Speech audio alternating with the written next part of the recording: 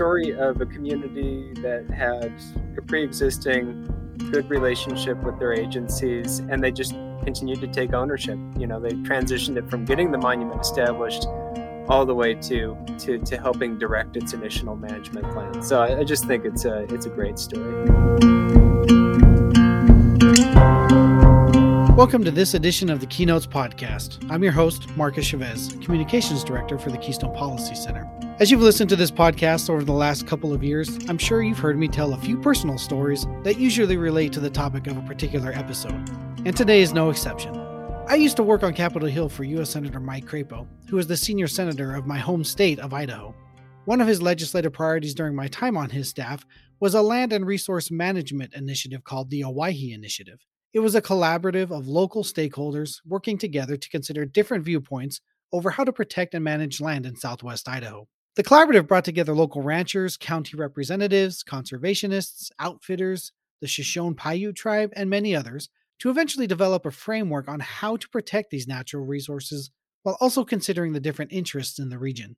Ultimately, that framework developed by that group was introduced as legislation by Senator Crapo, and the bill was passed and signed into law in 2009. I still remember going to the White House for the bill signing. Even though I had to wait outside of the room where it actually happened, it was a great day nonetheless. It was the culmination of an 8-year process of collaborative engagement, and while I didn't know it at the time, gave me an insight into the work I would advocate so strongly for when I would eventually join Keystone a decade later. So why do I start today's episode off with that story? To share it as a contrast, because every land's initiative or collaborative is different, as they all follow different paths to reach a similar result. Today's episode is about a collaborative effort to protect natural resources and outdoor recreation in an area of central Colorado called Browns Canyon. But the Browns Canyon effort differs in many ways from my example from Idaho. Perhaps foremost is the fact that in today's story, Congress never actually passes legislation to protect Browns Canyon. Another difference? The overall process began over 50 years ago. But the dedication of community members and their commitment to working together to consider diverse interests and perspectives is an important similarity, and it led to people living near Browns Canyon to have an influential voice in the conversation of how to protect the land and the natural resources in their communities. So stick around, and I'll tell you a little bit about the Browns Canyon National Monument.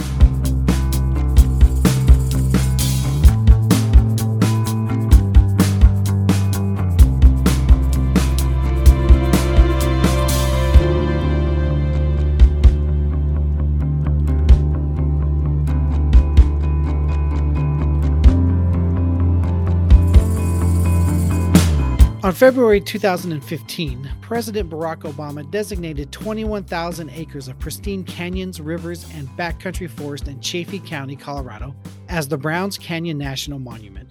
The president designated the monument using the Antiquities Act of 1906, which grants the president authority to designate national monuments in order to protect, quote, objects of historic or scientific interests. As I mentioned earlier, this is one of the distinctions from the Owyhee Initiative example in Idaho. Only Congress can designate land as a national park, and in the case of Browns Canyon, legislation was never approved by Congress to designate it as a wilderness or a national park, although it did come close. The effort to protect Browns Canyon began around 50 years ago in 1972, when the U.S. Forest Service found that tens of thousands of acres of Browns Canyon were suitable for wilderness. The Bureau of Land Management then continues to study the area in the following years, even soliciting public comment in 1980 on a proposal to recommend Browns Canyon as a wilderness study area. The vast majority of comments were in favor. Fast forward to 1991 when the first legislation is introduced in the House to designate the area as wilderness. However, it never makes it out of committee. In fact, legislation in one form or another gets introduced over the next 15 years but ultimately never gets passed. There are so many twists and turns in the history of trying to get legislation passed that I don't have time to cover them all here today. That's why the national monument designation is so important. As I referenced, the president designates national monuments, not Congress. So after nearly 50 years of trying to work through Congress, land in the Browns Canyon region of Chaffee County ultimately gets the federal protection through the president. But that's only the end of phase 1 of this process, because the next step was to determine how the land would be managed.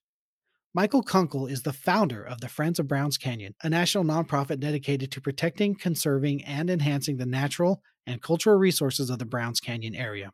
He talks about how after the long and windy road of designation, it became critical for the same coalition working to protect Browns Canyon to now pivot to planning for resource management. It took a village to get a national monument, and we had hundreds of businesses, local businesses, that signed on to the idea of protecting Browns Canyon, whether that ultimately be national monument or a wilderness. Then part two is you have to start the whole process of creating a resource.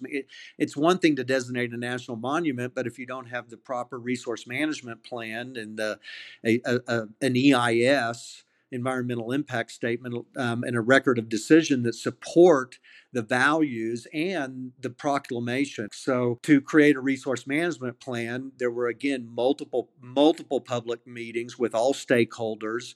And out of that, we again created a second coalition. In 2019, the Bureau of Land Management and the National Forest Service began the scoping phase of the planning process.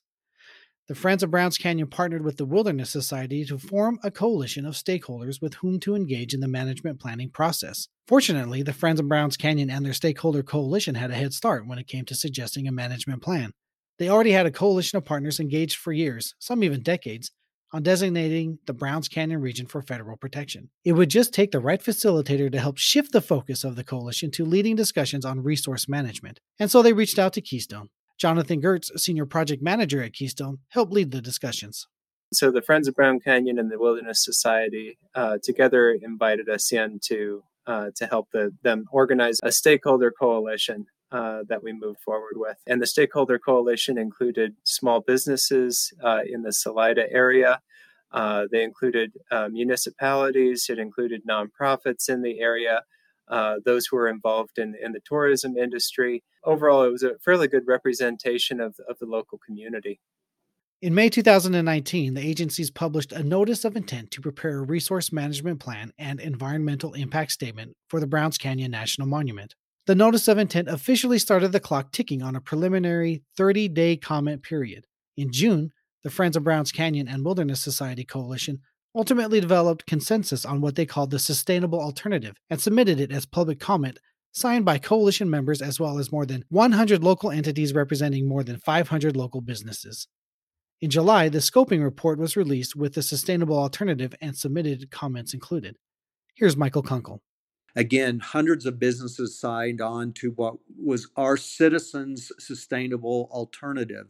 Hundreds of businesses signed on to that, and every nonprofit that had any association whatsoever in our county with environmental issues. So, heretofore, maybe some nonprofits that were a little hesitant to get involved in any type of politics on creating a wilderness or a national monument, they also were supportive of the resource management plan that the BLM put together. And the BLM used almost without exception all our platform that we created with the Citizens Sustainable Alternative, and that's where Keystone was super helpful in helping to collate all the input, all the data, all the viewpoints that were gathered at the multiple roundtables we had, or public meetings that were held in Poncha Springs and Salida, all the citizens and all the stakeholders that were invited to that.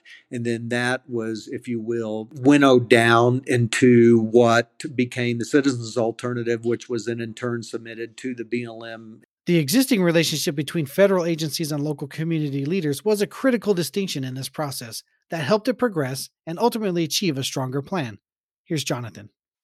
One of the interesting ways in which this project differed was that the stakeholder coalition had a close relationship with the BLM and the Forest Service offices. And the BLM at this point in history was newly given a mandate to complete NEPA processes such as this resource management plan within a calendar year, which is just a huge shift from what it used to be, years long process. And so the BLM did the good thing of letting the stakeholder coalition know that the planning process was about to start before it actually started. And so we started pre-scoping phase and had 3 meetings with the community in order to help set up what they wanted out of the resource management plan before the resource management plan was even drafted. So over the course of 3 meetings with Keystone, we developed what they call the sustainable alternative, which includes everything, including significant management divisions within the monument, including ways that they wanted different areas of the monument managed. And the BLM took this as an informal comment ahead of time and used it to help structure one of the alternatives that went into the draft resource management plan, which closely mirrored the sustainable alternative. So engaging the community on this at the front end, way before the planning even began, was a really unique opportunity with this.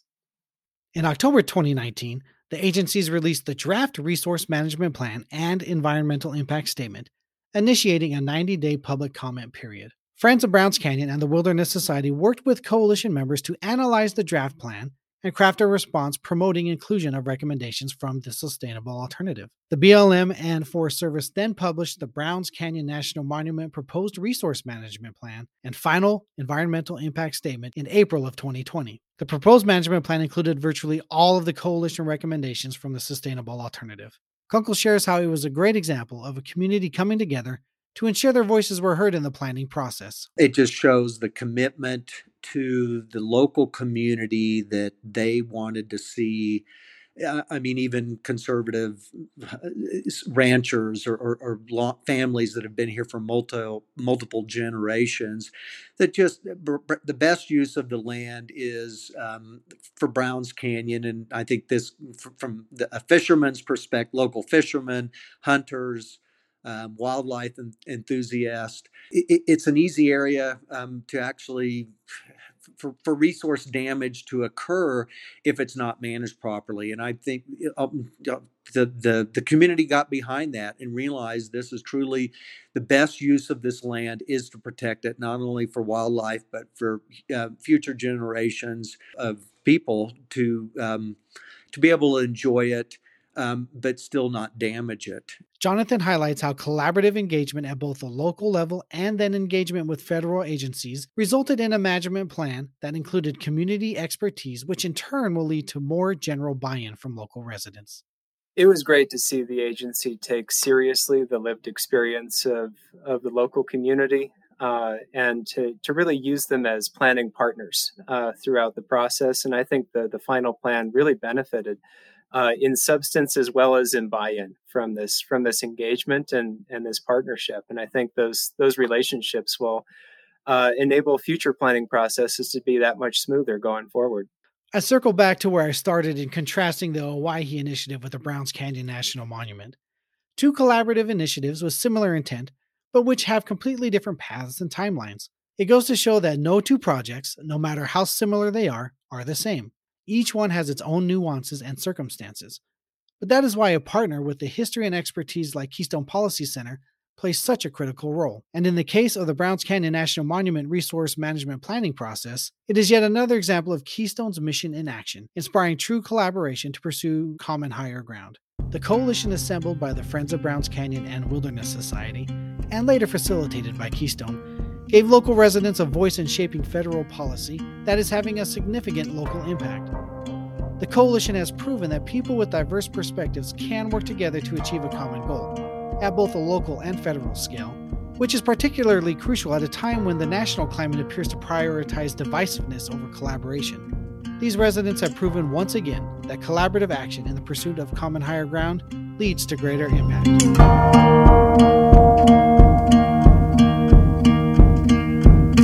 Keynotes is a production of the Keystone Policy Center, a 501c3 nonprofit organization based out of Keystone, Colorado, which for more than 45 years has empowered leaders to reach common higher ground.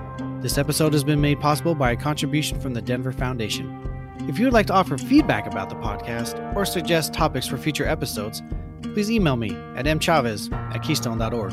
That's MCHAVEZ@keystone.org. If you would like to learn more about the Keystone Policy Center, visit our website at keystone.org.